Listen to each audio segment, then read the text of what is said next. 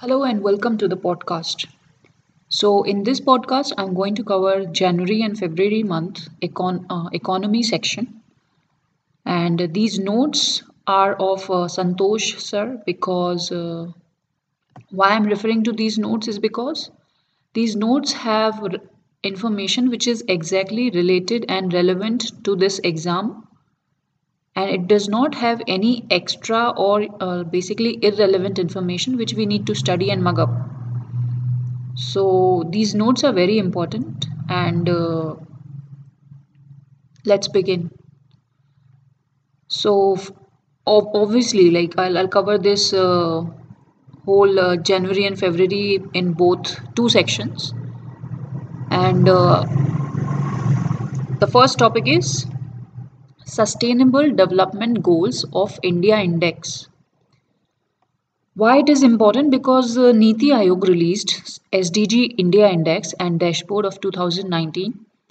India is the first country in the whole world with a government led and subnational measure of progress on sustainable development goals. Niti Aayog today released the second edition of the Sustainable Development Goals of India Index, which comprehensively documents the progress made by India's states and union territories towards achieving the Sustainable Development Goals target. The SDG India Index has been developed by in collaboration with MOSPI, which is the Ministry of Statistics and Program Implementation, United Nations in India, and Global Green Growth Institute. So MOSPI, United Nations, which is working in India, and Global Green Growth Institute. Sustainable Development Goals India Index is more robust than first edition on account of wider coverage of goal targets with greater alignment with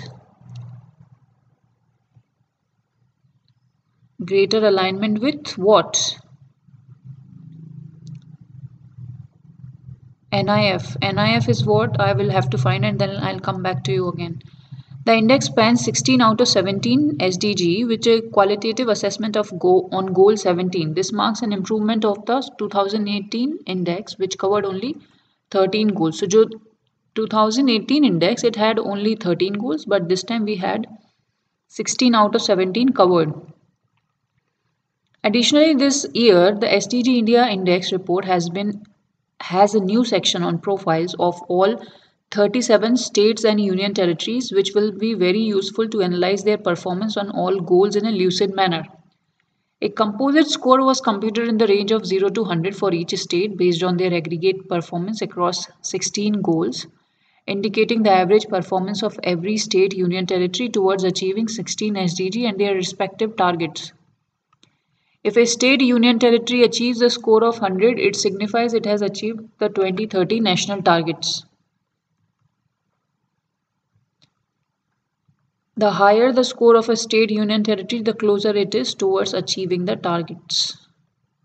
Now, the classification has been done of this SDG India Index, which is in four categories. First is aspirant category, which will have an index or average score of 0 to 49. Then performers will have 50 to 64. Then runner will have 65 to 99 and achievers will be 100. India's composite score has moved from 57, which is a performer category in 2018, to 60, which is also a performer, thereby showing noticeable progress. The maximum gain has been done in goal 6, which is clean water and sanitation, goal 9, which is industry, innovation and infrastructure, and goal 7, which is affordable and clean energy. So basically, total sanitation campaign and industry innovation related schemes are Atal Innovation Mission, then Make in India, and all these schemes has contributed to goal 9. All three states that were in aspirant category, Uttar Pradesh, Bihar and Assam, have graduated to the performer category. So aspirant has 0 to 49, performer has 50 to 64. The five states, Andhra Pradesh, Telangana, Karnataka, Goa, so basically most of them are southern India except Sikkim, moved from performer to front runner. Andhra Pradesh, Telangana, Karnataka, Goa, Sikkim moved from performer to frontrunner. Kerala achieved the first rank in the composite SDG index with a score of 70, followed by Himachal Pradesh at 69. So Kerala at score of 70 and followed by Himachal Pradesh at 69. Andhra Pradesh, Telangana, Tamil Nadu ranked at the third position with the score of 67. Andhra Pradesh, Telangana, Tamil Nadu ranked at the third position with the score of 67. The biggest improvers since 2018 are UP, which has moved from 29th position to the 23rd. Then there is Odisha and Sikkim, while Bihar improved its score from 48 in 2018 to 50 in 2019. It still has a long way to go in achieving the targets. The biggest improvers since 2018 are UP, Odisha, Sikkim. Bihar improved its score from 48 in 2018 to 50 in 2019. Still has a long way to go in achieving the targets. Niti Aayog has a twin mandate to oversee the implementation of SDGs in the country and promote competitive and cooperative federalism among states and union territories. The SDG India Index acts as a bridge between the mandates, aligning the SDG with the Honorable Prime Minister's clarion call of Sabka Saath, Sabka Vikas and Sabka Vishwas. So, what are the twin mandates of Niti Aayog? To oversee the implementation of SDG in the country and promote cooperative and competitive federalism among states and union territories. The SDG India has an index act as a bridge between these mandates, which is aligning the SDG with the Prime Minister's call of Sabka Saath, Sabka Vikas and Sabka Vishwas, which embodies the 5 P's of the global SDG plan movement, which is SDG bole to Sustainable Development Goals. It has 5 P's, which is people, planet, prosperity, partnership, and peace. This is very important, which you can use to, kind of add value to your answer. People, planet, prosperity, partnership, and peace. What is it? People, planet, prosperity, partnership, and peace. So this was it about CC. This was it about the SDG goals. Tell me, which is the state which is a top performer? Kerala, followed by Himachal Pradesh. And what are the states that had moved from performer to frontrunner category? 5 states: Andhra Pradesh, Telangana, Karnataka, Goa, and Sikkim. Then, which state has improved significantly? Uttar Pradesh from 29th to 23rd position. Odisha, Sikkim, and Bihar improved its score from 48 to 50, but still a long way to go. Bihar is like pichhada in all the cases. With no offense to Bihar, but it still needs to, get its level up. Now, next topic is Competition Commission of India. The Competition Commission of India, as we all know, is a statutory body of the Government of India responsible for enforcing Competition Act of 2002. It was duly constituted in March 2009. The Monopolies and Restrictive Trade Practices Act of 1969 was repealed and replaced by the Competition Commission Act of 2002 on the recommendations of Raghavan Committee. Competition Commission of India aims to establish a robust competitive environment. Robust competitive environment. MRTP, which is MRTP Act. What it is? MRTP of 1969. It was repealed and replaced by Competition Act of 2002 on the recommendation of which committee? Raghavan Committee. Then, through proactive engagement with all stakeholders, including consumers, industry, government, and international jurisdictions, by being a knowledge intensive organization with high competence level. What we are talking about? Through proactive engagement with whom? Stakeholders, including consumers, industry, government, and international jurisdictions, by being a knowledge intensive organization with high competence level.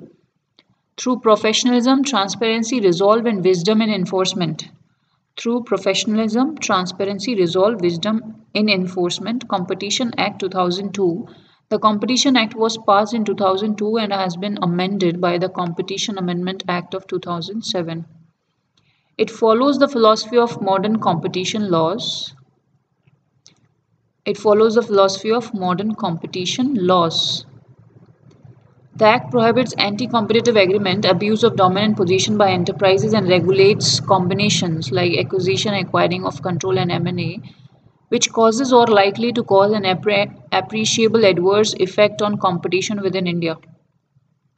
The Act prohibits anti-competitive agreement, abuse of dominant position by enterprises, and regulates combinations, acquisition, acquiring of control, and M&A, which causes or likely to cause an appreciable adverse effect on competition within India. What I'm saying is this act, which act? Competition Commission Act, it prohibits anti-competitive agreements, abuse of dominant position by enterprises, and regulates combinations which causes or likely to cause an appreciable adverse effect on competition within India. In accordance with the provisions of the Amendment Act, the Competition Commission of India and the Competition Appellate Tribunal has been established. Government replaced Competition Appellate Tribunal (COMPAT) with the National Company Law Appellate Tribunal, which is NCLAT, in 2017. The composition of CCI is it has one chairperson and six members. This is the thing which you need to remember. One chairperson, six members as per the Competition Act, who shall be appointed by central government. The commission is quasi-judicial body which gives opinions to statutory authorities and also deals with other cases. The chairperson and other members shall be whole-time members. So the CCI members are not ex officio or anything, but they are full-time members. The eligibility of these members is that they shall be a person of ability, integrity, and standing, and who has been qualified to be a judge of the High Court, or a special knowledge and professional experience of not less than 15 years in international trade, economics, business, commerce, law, finance, accountancy, management, industry, public affairs, administration, or in any other matter which, in the opinion of the central government, may be useful to the Commission. Then functions and role of CCI. To eliminate practices having adverse effect on competition, promote and sustain competition, protect the interest of consumers, and ensure freedom of trade in the markets of India. What is the function of CCI? To eliminate practices having adverse effect on competition, number one. Second is to give opinion on competition issues on a reference received from statutory authority established under any law and undertake competition advocacy. The Competition Commission of India takes following measures to achieve its objectives. What are the measures taken by CCI? Its objective is consumers' welfare, to make the markets work for the benefit and welfare of the consumers. Then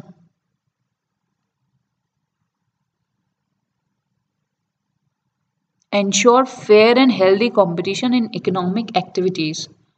Ensure fair and healthy competition in economic, this all things we already know, we understand what should be the role of CCI.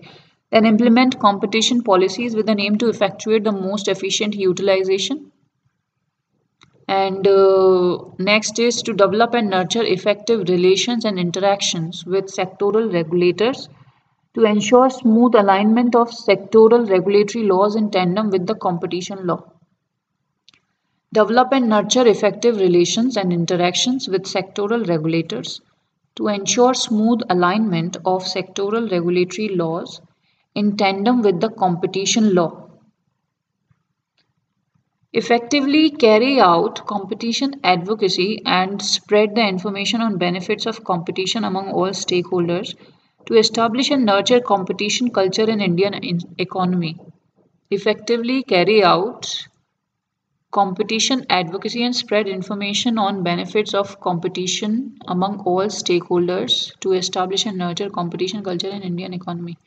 The Competition Commission is India's competition regulator and antitrust watchdog for smaller organizations that are unable to defend themselves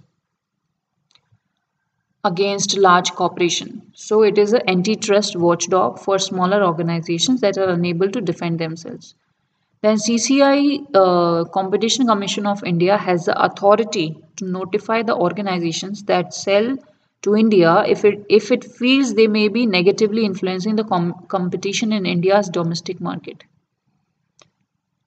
The Competition Act guarantees that no enterprise abuses their dominant position in the market through the control of supply, manipulating purchase prices, or adopting practices. Then a foreign company seeking entry into India through an acquisition or merger will have to abide by the country's competition laws, which is very obvious for any country company trying to seek entry into India will have to abide by the laws of India. Then assets and turnover above a certain monetary value will bring the group under the purview of Competition Commission of India. Assets and turnover above a certain monetary value will bring up the group under the purview of CCI.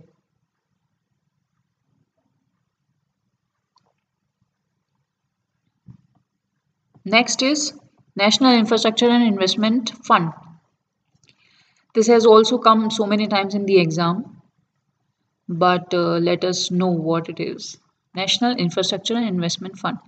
The government has set up 40,000 crore NIIF in 2015 as an investment vehicle for funding commercially viable greenfield, brownfield, and stalled infrastructure projects.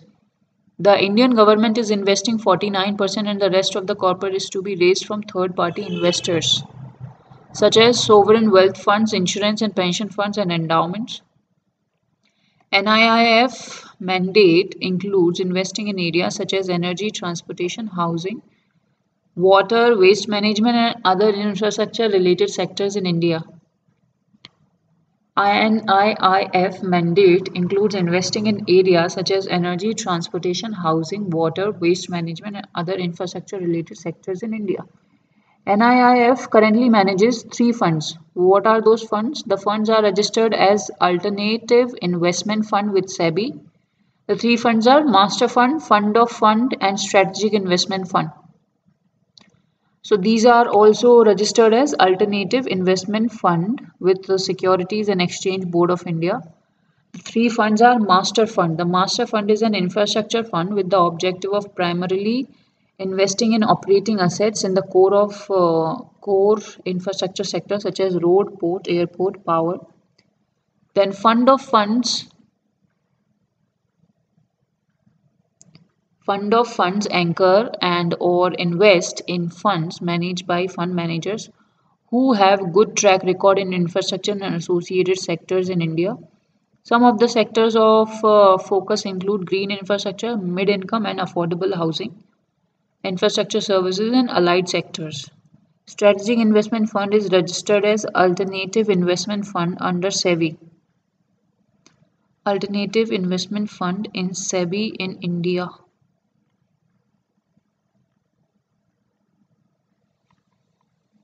Recently, Roadies. What is this Roadies? Roadies is a private investor and operator of transport infrastructure worldwide, and the National Investment and Infrastructure Fund have jointly set up a platform to invest in road projects. So NIIF and Roadies have come together to invest in road projects in India. The platform would invest up to $2 billion of equity targeting toll operate transfer models, acquisitions of existing road concessions, and investment opportunities in the road sector with an aim to create a large road platform in the country. So Roadies and NIIF have come together to invest $2 billion in the road projects in India on toll operate transfer models and acquisition of existing road concession and investment opportunities. That was it about the National Infrastructure Investment Fund. What you need to remember is these three types of fund, which is Master Fund. It is an infrastructure fund with the objective of primarily investing in operating assets in the core infrastructure sector like road, port, airport, and power. Then this fund of fund is managed by fund managers who have good track records in infrastructure and associated sectors The sectors it work into is green infrastructure, mid-income, affordable housing, then infrastructure services and allied sectors. Then strategic investment fund is registered as an alternative investment fund too under SEBI in India. Next is savings rate. The savings rate is a measure of the amount of money expressed as a percentage or ratio that a person deducts from his disposable personal income to set aside a nest egg or for retirement. So savings rate is the measurement of the amount of money expressed as a percentage of ratio that a person deducts from his disposable personal income to set aside as a nest egg or for retirement. Next topic is social capital. What is social capital? Social capital, according to Organization of Economic Cooperation and Development, is defined as networks together with shared norms, values, and understanding that facilitate cooperation within or among groups. It is in networks that together with shared norms, values, and understandings that facilitate cooperation within or among groups. Next topic is National Housing Board. What is National Housing Board? National Housing Board is an all India financial institution set up in 1988. All India financial institution set up in 1988 under the National Housing Bank Act of 1987. It is an apex agency established to operate as a principal agency to promote housing finance institutions. To promote what? Housing finance institutions, both at local and regional levels, and to provide financial and other support incidental to other such institutions and for matters connected therewith. It is an apex agency established to operate a principal agency to promote housing finance institutions at local and regional levels and to promote financial and other support incidental to such institutions and for matters connected therewith. RBI has sold its entire stakes in National Housing Bank. The decision to divest its entire stake was taken based on the recommendation of Second Narasimhan Committee. The decision to divest its entire stake was taken on the recommendation of Second Narasimhan Committee. Now the government holds 100% stake in National Housing Bank. So government is the sole owner of the NHB. Next is gender dividend. What is gender dividend? Specifically, a gender dividend is the increased economic growth that could be realized with investments in women and girls. A gender dividend can flow from lower fertility rates, which lessen women's burden of caring for dependents and free up time for other productive activities, notably formal employment.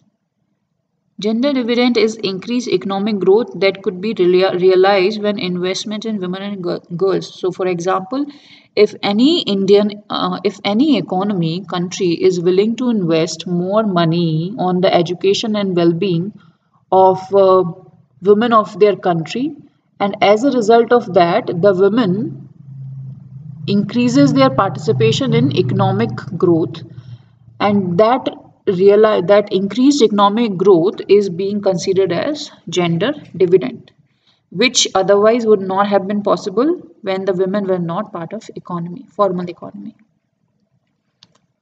Next topic is Global Economic Prospects Report. Released by World Bank, a semi-annual Global Economic Prospects Report titled Heightened Tensions, Subdued Investment. Global Economic Prospects Report is released by now it is Global Economic Prospects, so don't consider it as a part of Global Economic Forum. It is released by World Bank. It is a semi-annual Global Economic Prospects Report titled as Heightened Tensions and Subdued Investment.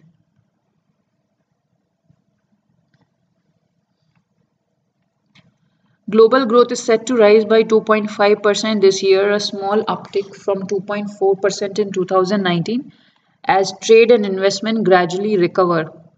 Emerging market and developing economies will see growth accelerate to 4.1% from 3.5% last year. They face following challenges, that is rising debt. It climbed to about 170% of GDP in 2018 from 115% of GDP in 2010. Productivity slowdown, average output per worker in emerging developing economies is less than one-fifth of that of a worker. Wait. So global growth is set to rise by 2.5% this year, which is not possible now because now coronavirus has hit in the global economy. This was considered in January. A small uptick of 2.4% as trade and investment gradually recover. This is also not possible. Then, emerging market and developing economies will see growth accelerate to 4.1% from 3.5% last year. So, all these now global economic prospects report, which was released by World Bank for 2019, I think whatever they have predicted now, it is not feasible because every country in the world has been affected by coronavirus, and the challenges what the countries are facing is rising debt because it climbed to about the debt global debt has increased to 170% in 2018 from 115 in 2010. Then productivity slowdown, average output per worker in emerging and developing economies is less than one-fifth of the worker in an advanced economy. Findings on India. It lowered its position for India's economic growth to 5% in 2019-20 fiscal year, but said it would recover 5.8% in the following year. So we have lowered our projection to 5%, but now said it would recover to 5.8, which is also not possible. So all these reports findings turn out to be bullshit for this year and maybe for the 2021 also, because it will take one more year to recover from this coronavirus. In its report, the World Bank said tighter credit conditions in the non-banking sector in India were contributing to a substantial weakening of the domestic demand. This we need to know that World Bank has said that in India, the tighter credit conditions in the non-banking sector, which is non-banking financial companies in India, is contributing to a substantial weakening of domestic demand. Next is high spenders. India has overtaken Russia to be among the world's top 4 military spenders in 2018. Top 4. So what are the other three? US, China, Saudi Arabia. US, China, Saudi Arabia, not even Pakistan. So this we need to know that India has overtaken Russia to be among the world's top 4 military spenders in 2018, according to Global Think Tank, which has attributed the rise in defense expenditure to tensions with China and Pakistan. Because India has rising tension with China and Pakistan, so we are now spending more on our military expenditure. The Stockholm International Peace Research Institute, which is abbreviated as SIPRI, report stated that India's defense spending rose by 3.1% to 66.5 billion. 3.1% to 66.5 billion. The US, China, Saudi Arabia were the top 3 defense spenders, followed by India and France. In 2017, India was at the 5th spot. Russia, which occupied the 4th position, has fallen out of the top 5 bracket for the first time in 12 years and is now 6th. Okay, Mr. Vladimir Putin, you are 6th. Next topic is resource use efficiency policy. Resource use efficiency policy. Now, Ministry of Environment, Forest and Climate Change has released a draft of National Resource Efficiency Policy.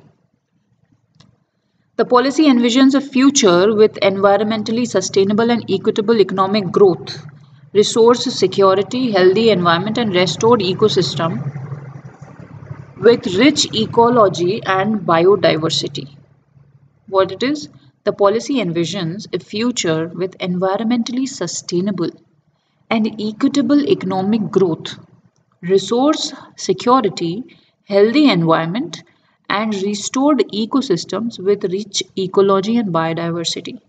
The draft talks about action plans with time frame of 3 financial years starting from 2019.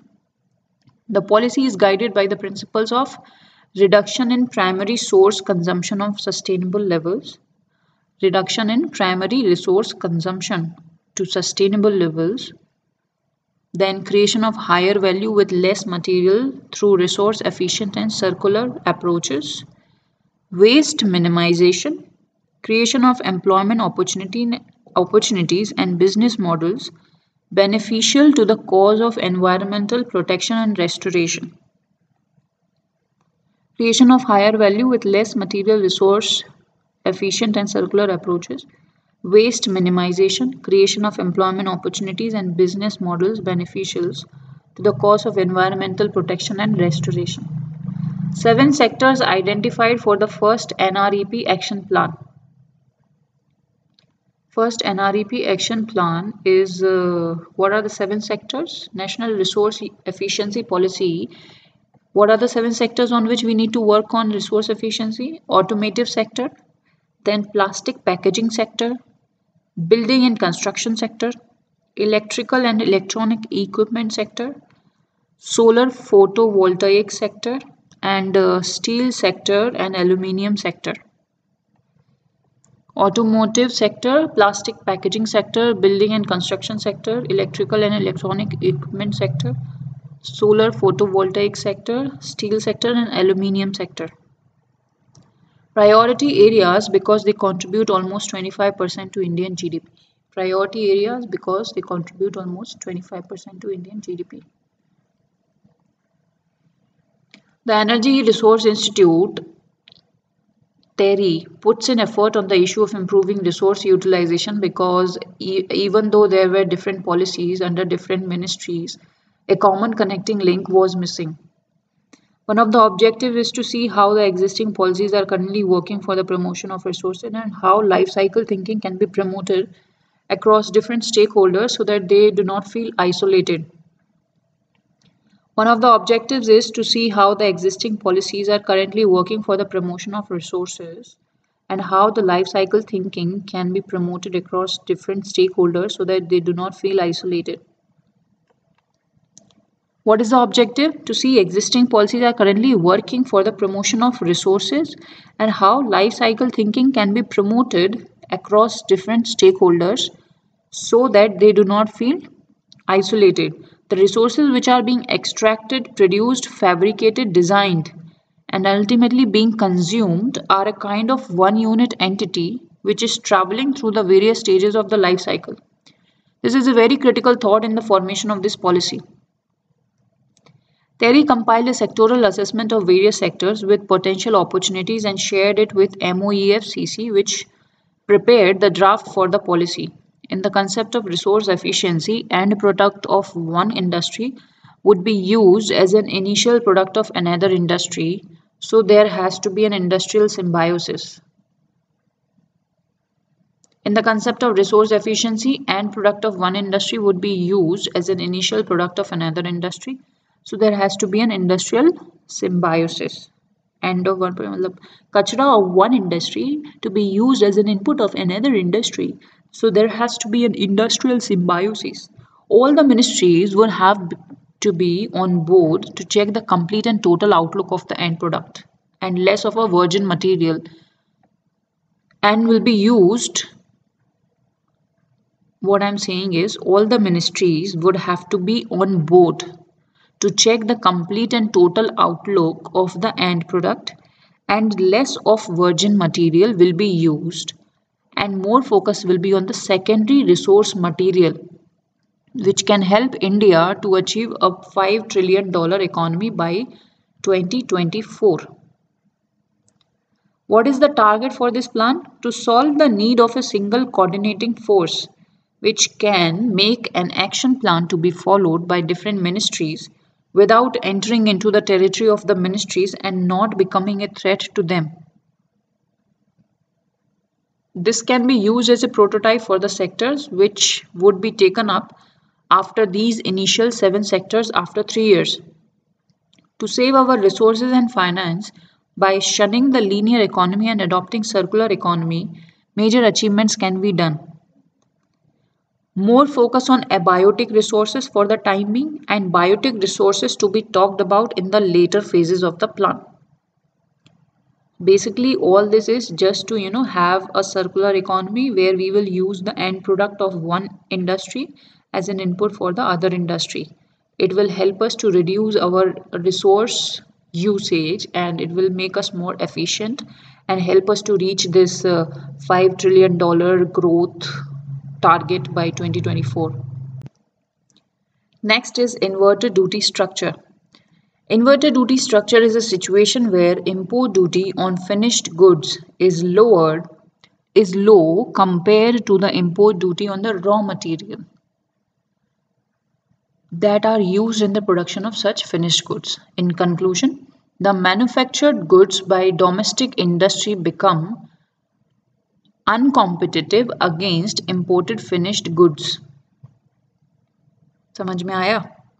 So that we have less import duty on finished goods. So the finished goods will be more cheaper compared to the finished goods which are imported from a foreign country will be cheaper than the finished goods which are manufactured in our own country. So what would you do? We will import the sasta cheese. This sasta cheese, even though it comes out of some other country. So this is called inverted duty structure. Next is off-budget financing. This refers to the expenditure that's not funded through the budget, out of budget. So off-budget financing includes mechanisms like market borrowings and ways and means advances, which are outside the purview of the parliamentary oversight. For example, special banking arrangements were used to conceal the deferment of fertilizer subsidies. The government across the world use this to escape budget controls. Why do we do it? To escape budget controls.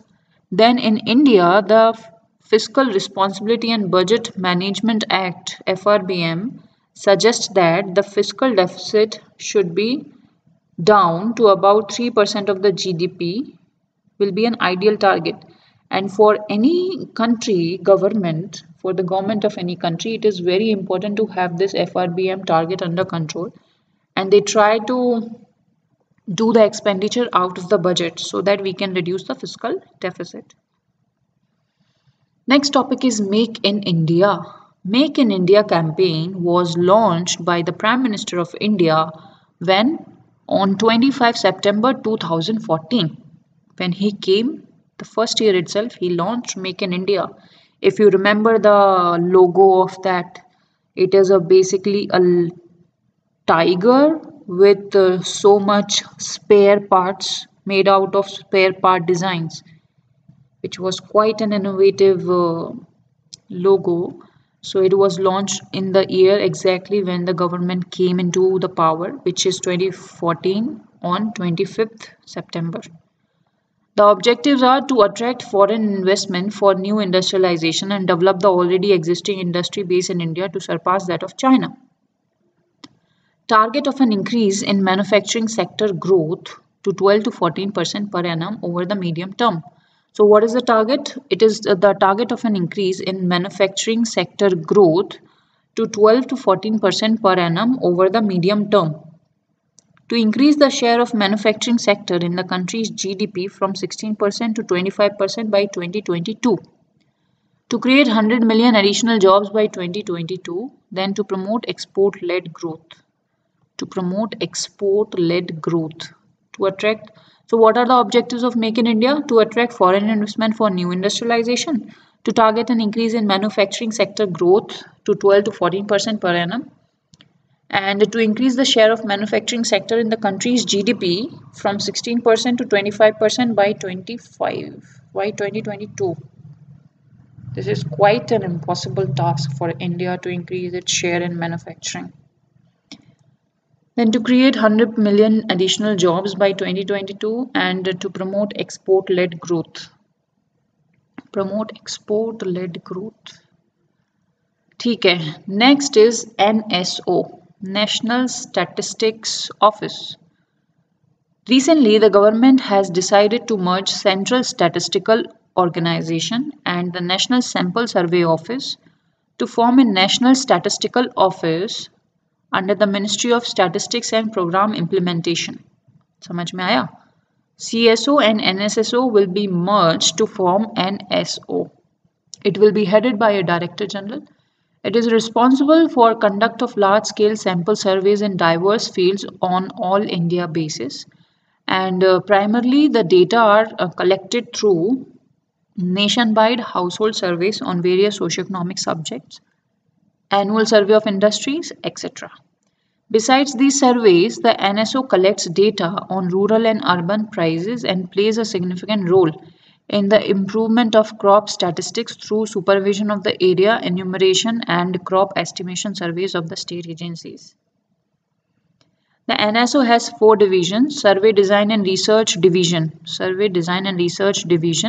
Field Operations Division, Data Processing Division, and Survey Coordination Division. What are the divisions of NSO?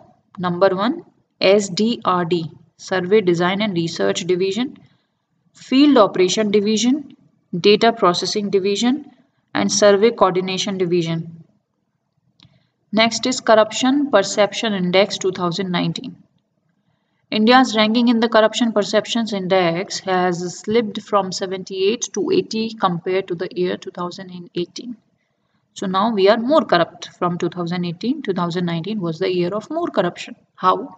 The 2019 Corruption Perception Index on 13 surveys and expert assessment to measure public sector corruption in 180 countries and territories, giving each a score from 0 to 100, where 0 is the highly corrupt and 100 is very clean. Ours is a 78 in the 2018 and 2019 we have 80. The first launched in 1995 by Transparency International, the index has been widely credited with putting the issue of corruption on the international policy agenda. Transparency International is a non-profit, non-governmental organization decided to fighting corruption. It was founded in 1993 and is based in Berlin and Germany. 1993 and is based in Berlin and Germany. Next is ENAM. What is ENAM? It was launched by the Ministry of Agriculture, Government of India. The electronic market pilot across India was launched on 14th April 2016 by the Prime Minister of India, Narendra Modi. E-National Agricultural Market is a pan-India electronic trading portal which nets the prevailing agricultural produce market committees, mandis, for making an united national market for agricultural commodities. The ENAM project will operate via the online portal that is linked to the state's mandis wholesale market. All the participating states will be providing the software, which is website and mobile application, for ENAM at zero cost. So ENAM will, the website and a mobile application will be provided by the states itself with zero cost. And some key points related to ENAM are that Government of India is offering 30 lakh for the participating agricultural mandis. And how much grant? 30 lakh rupees. Next is farmers under this scheme will be given farmer helpline services to help them obtain information about the portal. Next is the Small Farmers Agri-Business Consortium, which is the lead promoter of the ENAM. Small Farmers Agri-Business Consortium, which is the lead promoter of National Agricultural Market. SFAC, which is formulated under the Department of Agriculture, Cooperation and Farmers Welfare, and SFAC through open tender selects a partner to develop, operate and maintain the NAM e-platform. SFAC through open tender selects a partner to develop, operate and maintain the NAM or e-platform. Farmer Helpline Services 24/7 to help obtain information about the portal. Next is Income Tax Appellate Tribunal. Recently, the Income Tax Appellate Tribunal celebrated its 79th Foundation Day. The Income Tax Appellate Tribunal is a quasi-judicial institution set up in 1941 under the Section 5A of the Income Tax Act of 1922. Initially, it had three benches at Delhi, Kolkata, Mumbai, but presently it has 63 benches and 27 different stations covering almost all the cities having a seat of High Court. So this Income Tax Appellate Tribunal is a quasi-judicial institution set up in 1941 before independence under the Section 5 of Income Tax Act of 1922. Initially, it has three branches, which is Delhi, Calcutta, and Mumbai, and now it has 63 benches at 27 locations, exactly wherever there is a seat of High Court. An income tax appellate tribunal is referred as Mother Tribunal, being the oldest tribunal in the country. Obviously, now, what are its functions? It deals with the appeals under the Direct Tax Act, namely Income Tax Act of 1961. The orders passed by ITAT are final and appeal lies to the High Court only if a substantial question of law arises for determination. The orders passed by the ITAT are final and appeal lies into the High Court only if a substantial question of law arises for the determination. Next is MGNREGA. Mahatma Gandhi Employment Guarantee Act 2005. NREGA number 42, later named as MGNREGA, is an Indian labor law and social security measure that aims to guarantee the right to work. This is a fundamental right, and this act is passed in September 2005. It aims to enhance livelihood security in rural areas by providing at least 100 days of wage employment in financial year to every household whose adult members volunteer to do unskilled manual work. Another aim of Mahatma Gandhi NREGA is to create durable assets. What is the aim? To create durable assets. Employment is to be provided within 5 km of an applicant's residence and minimum wages are to be paid. If work is not provided within 15 days of applying, applicants are entitled to an unemployment allowance. If work is not provided within 15 days of applying, the applicants are entitled to an unemployment allowance. That is, if the government fails to provide employment, it has to provide certain unemployment allowances to those people. Thus, employment under Mahatma Gandhi NREGA is a legal entitlement. Legal entitlement means it is a law, it is a right provided by a law. MGNREGA is to be implemented mainly by whom? Gram Panchayat. The involvement of contractors is banned. Contractors are not welcome. Apart from providing economic security and creating rural assets, this NREGA can help in protecting the environment, can empower rural women, can reduce rural-urban migration and fostering social equity among others. समझ में आया? NREGA can help in protecting the environment, empowering rural women, reducing rural-urban migration and fostering social equity. Next is Insurance Regulatory and Development Authority of India, IRDAI. This IRDAI is the apex body responsible for regulating and developing the insurance industry in India. It is an autonomous body. It was established by an Act of Parliament known as Insurance Regulatory Development Act of 1999. Hence, it is a statutory body. IRDAI is headquartered in Hyderabad in Telangana. Prior to 2001, it was headquartered in New Delhi. So now it is in Hyderabad. Before 2001, it was in New Delhi. Its primary purpose is to protect the rights of policyholders. Protect the right of policyholders, okay. Then it gives the registration certificate to the insurance companies in India, in the country, insurance companies. Then it also engages in the renewal, modification and cancellation of this registration. Renewal, modification, cancellation. It also creates a regulation to policyholders' interest. Regulations to the protect policyholders' interest. Mission is to protect the interest of the policyholders, to regulate, promote and ensure orderly growth of the insurance industry and for matters connected therewith or incidental thereto. To protect the interest of the policyholders, to regulate, promote and ensure orderly growth of the insurance industry and for matters connected with incidental thereto. समझ में आया? IRDI. So it is a what? Established in 1999 Act. It is a statutory body. Prior to 2001, New Delhi, then in Hyderabad. Now Forex Exchange Reserve.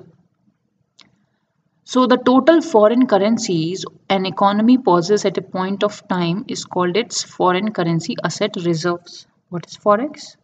Whatever money we have other than rupees in the currencies of other countries, that is called our Forex. According to the latest RBI data, India's foreign exchange reserve surged by $1.620 billion to 430. So we increased $1 billion and now we have total $430 billion due to rise in foreign currency assets. The foreign exchange reserves of an economy is its foreign currency assets added with its gold reserves. SDR and reserve tranche in IMF. Gold reserves, SDR and reserve tranche in IMF. The reserve tranche is a portion of the required quota of currency each member country must provide to the IMF that can be utilized for its own purposes. SDR is an international reserve asset. Special drawing rights. SDR बोले तो special drawing rights. It is an international reserve asset created by the IMF in 1969 to supplement its member countries' official reserves. The SDR is neither a currency nor a claim on the IMF. What is SDR? It is neither a currency nor a claim. It is simply a reserve asset created by IMF in 1969 to supplement its member countries' official reserves. Then initially the SDR was defined as equivalent to 0.88 gram of fine gold, which at the time was also equivalent to $1. After the collapse of Bretton Woods system, the SDR was redefined as a basket of currency. The SDR was redefined as a basket of currencies. This basket includes 5 currencies, which is US dollar, euro, Chinese renminbi, Japanese yen, and British pound sterling. China has the highest forex reserves in the world, which is 3.2 trillion. China has highest forex reserves in the world, which is $3.2 trillion. India is currently the 6th largest holder of the forex reserve. So what we are? We are the 6th largest holder of the forex reserves. Clear? Next is alternative investment funds. Alternative investment funds are the investments which do not happen via traditional modes. What it is? It does not happen via traditional mode. Then which mode is applicable? So what are the traditional modes of investment? Like stocks, bond, cash, property. The other avenues have been put into the alternative investment through, though there is no proper definition of alternative investment. The alternative investment funds come under which board? SEBI. SEBI is Securities and Exchange Board of India under the regulations of 2012.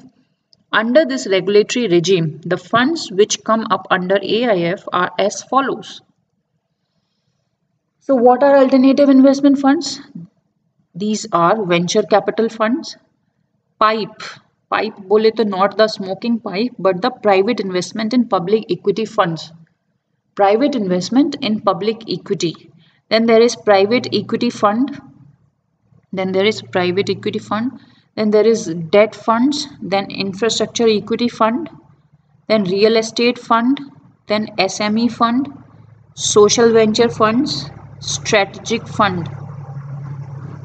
So what are the total funds? 9 funds are there which are also categorized as alternative investment fund. First is venture capital funds, then private investment in public equity funds, third is private equity fund, then fourth is debt fund, fifth is infrastructure equity fund, sixth is real estate fund, then small medium enterprises fund, seventh, eighth is social venture funds, ninth is strategy fund. Mutual funds do not come under AIF. Mutual funds do not come under alternate investment fund. So alternate investment funds are categorized under SEBI regulations as category 1, which is venture capital funds, SME funds, social venture funds.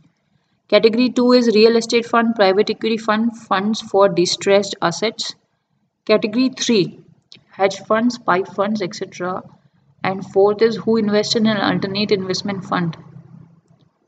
So AIF is categorized into three, category 1 to 3. Category 1 is venture, SME, social venture. 2 is real estate, private equity and funds for distressed assets. Category 3 is hedge funds, pipe funds. Who invest these alternate investment funds? Most of the alternate investment funds are raise capital from high net worth investors with a. So now our next topic is National Payments Corporation of India. National Payment Corporation of India is an umbrella organization for operating retail payments and settlement systems in India. It is an initiative by Reserve Bank of India and Indian Banks Association under the provisions of the Payment and Settlement Systems Act 2007. It has been incorporated as a not-for-profit company under the provisions of Section 25 of Companies Act 1956. Now Section 8 of Companies Act of 2013. It's an initiative of RBI and Indian Banks Association under the provisions of Payment and Settlement Systems Act 2007. It has been incorporated as a not-for-profit company under the provisions of Section 25 of Companies Act 1956. Now Section 8 of the Companies Act 2013. The 10 crore promoter banks are State Bank of India, Punjab National Bank, Canara Bank, Bank of Baroda, Union Bank of India, ICICI, HDFC, Citibank, HSBC. In 2016, these are basically 10 core promoters of National Payments Corporation of India, NPCI. Not-for-profit company under Section 25 of Companies Act of 1956 and now under Section 8 of Companies Act of 2013. Next topic is National Skill Development Corporation. National Skill Development Corporation is a unique public-private partnership enterprise. As against 40 million people currently who have received any kind of formal or non-formal training, the new vision envisages a creation of pool of 500 million skilled people in 2022. 500 million skilled people by 2022. NSDC has been incorporated as not-for-profit organization under Section 25 of the Companies Act of 1956 in the Ministry of Finance. It has been formed as 51:49 shareholding of private and government. The company as a public-private initiative will help to hone the talent of India's workforce in 21 high-growth industries. Public-private initiative in 21 high-growth industries. Besides Ministry of Finance, all prominent industry bodies have contributed to the initial capital of this venture. It will primarily focus on tackling 30% of the total skill gap of India's workforce over the next decade. Two areas which can be taken up for immediate consideration are adoption of few ITIs by the corporation on a management contract so that models for better management of the existing infrastructure can be evolved. Next topic is fiscal space. Fiscal space is the flexibility of a government in its spending choices and more generally to the financial well-being of the government. Peter Heller defined it as room in government's budget that allows it to provide resources for desired purpose without jeopardizing the sustainability of its financial position or the stability of the economy. So what Peter Heller in 2005 defined it as room in a government's budget that allows it to provide resources for the desired purpose without jeopardizing the sustainability of its financial position or the stability of the economy. Then Moody's Analytics. Moody's Analytics provides monthly estimate of the fiscal space of many countries.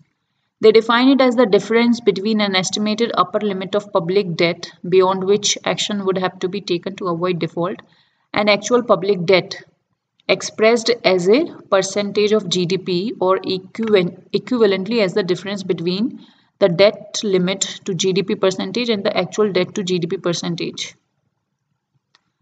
Next is World Bank 2019 World Development Report on the future of the work suggests ways governments increase fiscal space in order to prepare for the future of work through investments in human capital and social protection.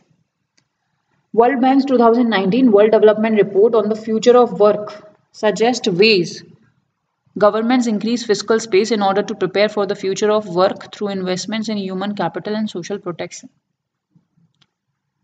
Next is Central Issue Price. The Central Issue Price is the price at which central government issues food grains to state governments and governments of union territories for the distribution under targeted public distribution system. What it is? Central Issue Price is the price at which central government issues food grains to state governments and government of union territories for the distribution of TPDS to serve below poverty line, above poverty line and Antyodaya Anna Yojana at rates fixed by the Government of India.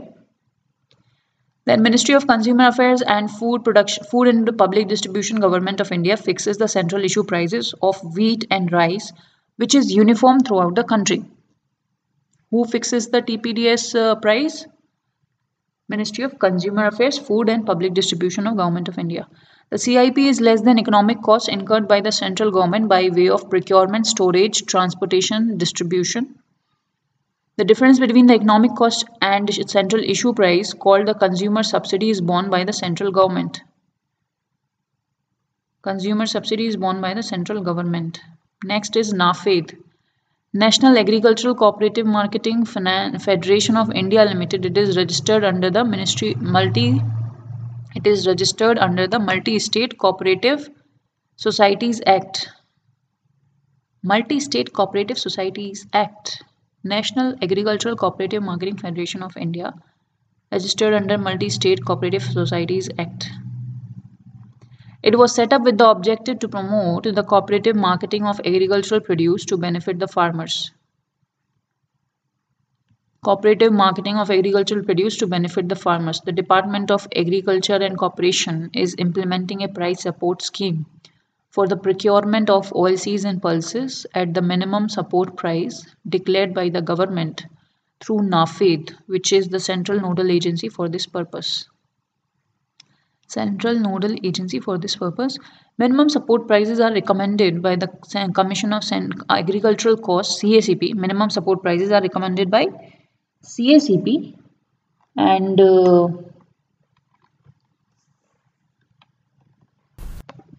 approved by Cabinet Committee on Economic Affairs. So minimum support prices are recommended by CACP, approved by Cabinet Committee on Economic Affairs. NAFED, which is National Agricultural and Cooperative Marketing and Federation of India, is one of the central nodal agencies for the procurement of 16 notified agricultural. The scheme, the procurement is to be undertaken if the market price of the stocks rule at or below the declared MSP, and procurement is to be continued till the market price stabilizes above the declared MSP or harvesting period of 90 days as declared by respective state governments, whichever is earlier. NAFED is procuring stocks under PSS directly from the farmers through its cooperative network at state level and primary level. The payment to the farmers is made only through digital mode like RTGS and NEFT. The payment to the farmers is made only through digital mode like RTGS and NEFT. Losses, if any, incurred is PSS operations of oilseeds, pulses and cotton are fully reimbursed by the Government of India. Profit, if any, on the disposal of the commodities procured under PSS is transferred to the Government of India. NAFED has been implementing the scheme on behalf of Government of India for more than 4 decades. Government of India has entrusted NAFED for the supply of various agro commodities and household items to different countries as humanitarian aid, emergency relief material. NAFED, at the behest of the Government of India, has also serves the consumer's interest through the supply of various essential items such as onion, potato, egg during scarce marketing situations or when the prices of such commodities rise abnormally. Next is Financial Secrecy Index. So, Financial Secrecy Index ranks jurisdictions according to their secrecy and the scale of their offshore financial activities. A politically neutral ranking, it is a tool for understanding what it is. Financial Secrecy Index. It ranks jurisdictions according to their secrecy and the scale of their offshore financial activities. A politically neutral ranking, it is a tool for understanding the global financial secrecy, tax havens or secrecy jurisdictions, and illicit financial flows or capital flight. The index was launched on 18th February 2020. It is released biennial. The Financial Secrecy Index complements our Corporate Tax Haven Index, which ranks the world's most important tax havens for multinational companies. Overall, Cayman Islands tops the list, secrecy score of 76, whereas India is ranked 47th in the Financial Secrecy Index. Cayman Islands top the list, whereas India is ranked 47th in the Financial Secrecy Index with secrecy score of 48. Secrecy score is 76 for Cayman Island, which is topping the list, and ours is just 48. Next is Financial Secrecy Index. What is the rank of other countries? We don't know. Most in the Financial Secrecy Index is the world's most comprehensive assessment of the secrecy of the financial centers. Basically tax haven. ठीक है. Next is dividend distribution tax. The dividend distribution tax is a tax imposed by whom? Government of India. On whom? Indian companies. According to the dividend paid to a company's investors. So whatever money you are paying to your investor, that dividend percentage you have to pay as a tax to the Indian government. At present, the dividend distribution tax is removed by the government in Financial Annual Statement 2020 according to Union Budget of India 2020. The company has to deposit DDT, dividend distribution tax, within 14 days of declaration, distribution or payment of dividend, whichever is earlier. In case of non-payment, within 14 days, the company shall have to pay interest at the rate of 1% of the DDT. The key highlights of the budget 2020 is that the dividend distribution tax making India a more attractive investment destination. Then deduction to be allowed for dividend received by holding company from its subsidiary. Deduction to be allowed for dividend received by holding company from its subsidiary. Okay. Then rupees 25,000 crore is estimated annual revenue which is foregone under DDT. Next is tax holiday. What is tax holiday? A tax holiday is a government incentive program that offers a tax reduction or elimination to businesses. Tax holidays are often used to reduce sales taxes by local governments, but they are also commonly used by governments in developing countries to help stimulate foreign investment. The key highlights of the budget 2020: startups. Startups with turnover of up to 100 crore to enjoy 100% deduction for 3 consecutive assessment years out of 10 years. Tax payment on ESOPs will be deferred. Then next is Central Consumer Protection Authority. Central Consumer Protection Authority is the authority is being constituted under Section 10 of the Consumer Protection Act 2019. Objective of this Consumer Protection Authority is to protect the rights of the consumer by cracking down on unfair trade practices and false and misleading advertisements that are detrimental to the interests of the people and consumers. It will be headquartered in the National Capital Region of the Delhi, but the central government may set up regional offices in other parts of the country. Powers and functions. So, inquire or investigate into matters relating to violations of consumer rights or unfair trade practices, suo motu, or on complaint received, or on a direction from the central government. Recall goods or withdrawal of services that are dangerous, hazardous, or unsafe. pass an order for refund the prices of goods and services so recall to purchasers of such goods or services. Discontinuation of practices which are unfair and prejudicial to consumers' interest. Impose a penalty of up to rupees 10 lakh with imprisonment up to 2 years on the manufacturer or endorser of false and misleading advertisements. The penalty may go up to rupees 50 lakh with imprisonment up to 5 years for every subsequent offence committed by the same manufacturer or endorser.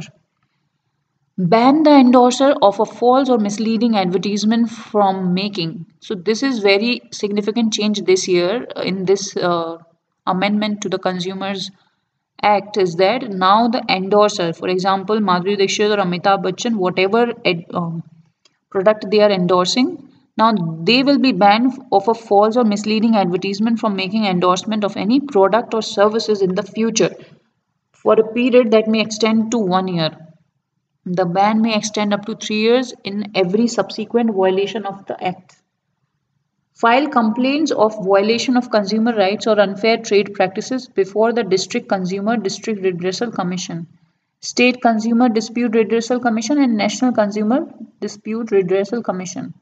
The composition of this commission there will be that it will have a chief commissioner as head and only two other commissioners as members, one of whom will deal with matters relating to goods, while the other will look into the cases relating to services. One is of goods and the other is of services.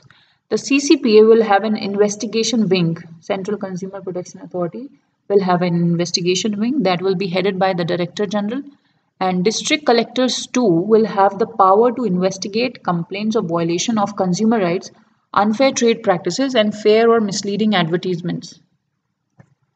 Next is Bureau of Indian Standards. The Bureau of Indian Standards Act 2016 establishes the Bureau of Indian Standards as the national standards body of India.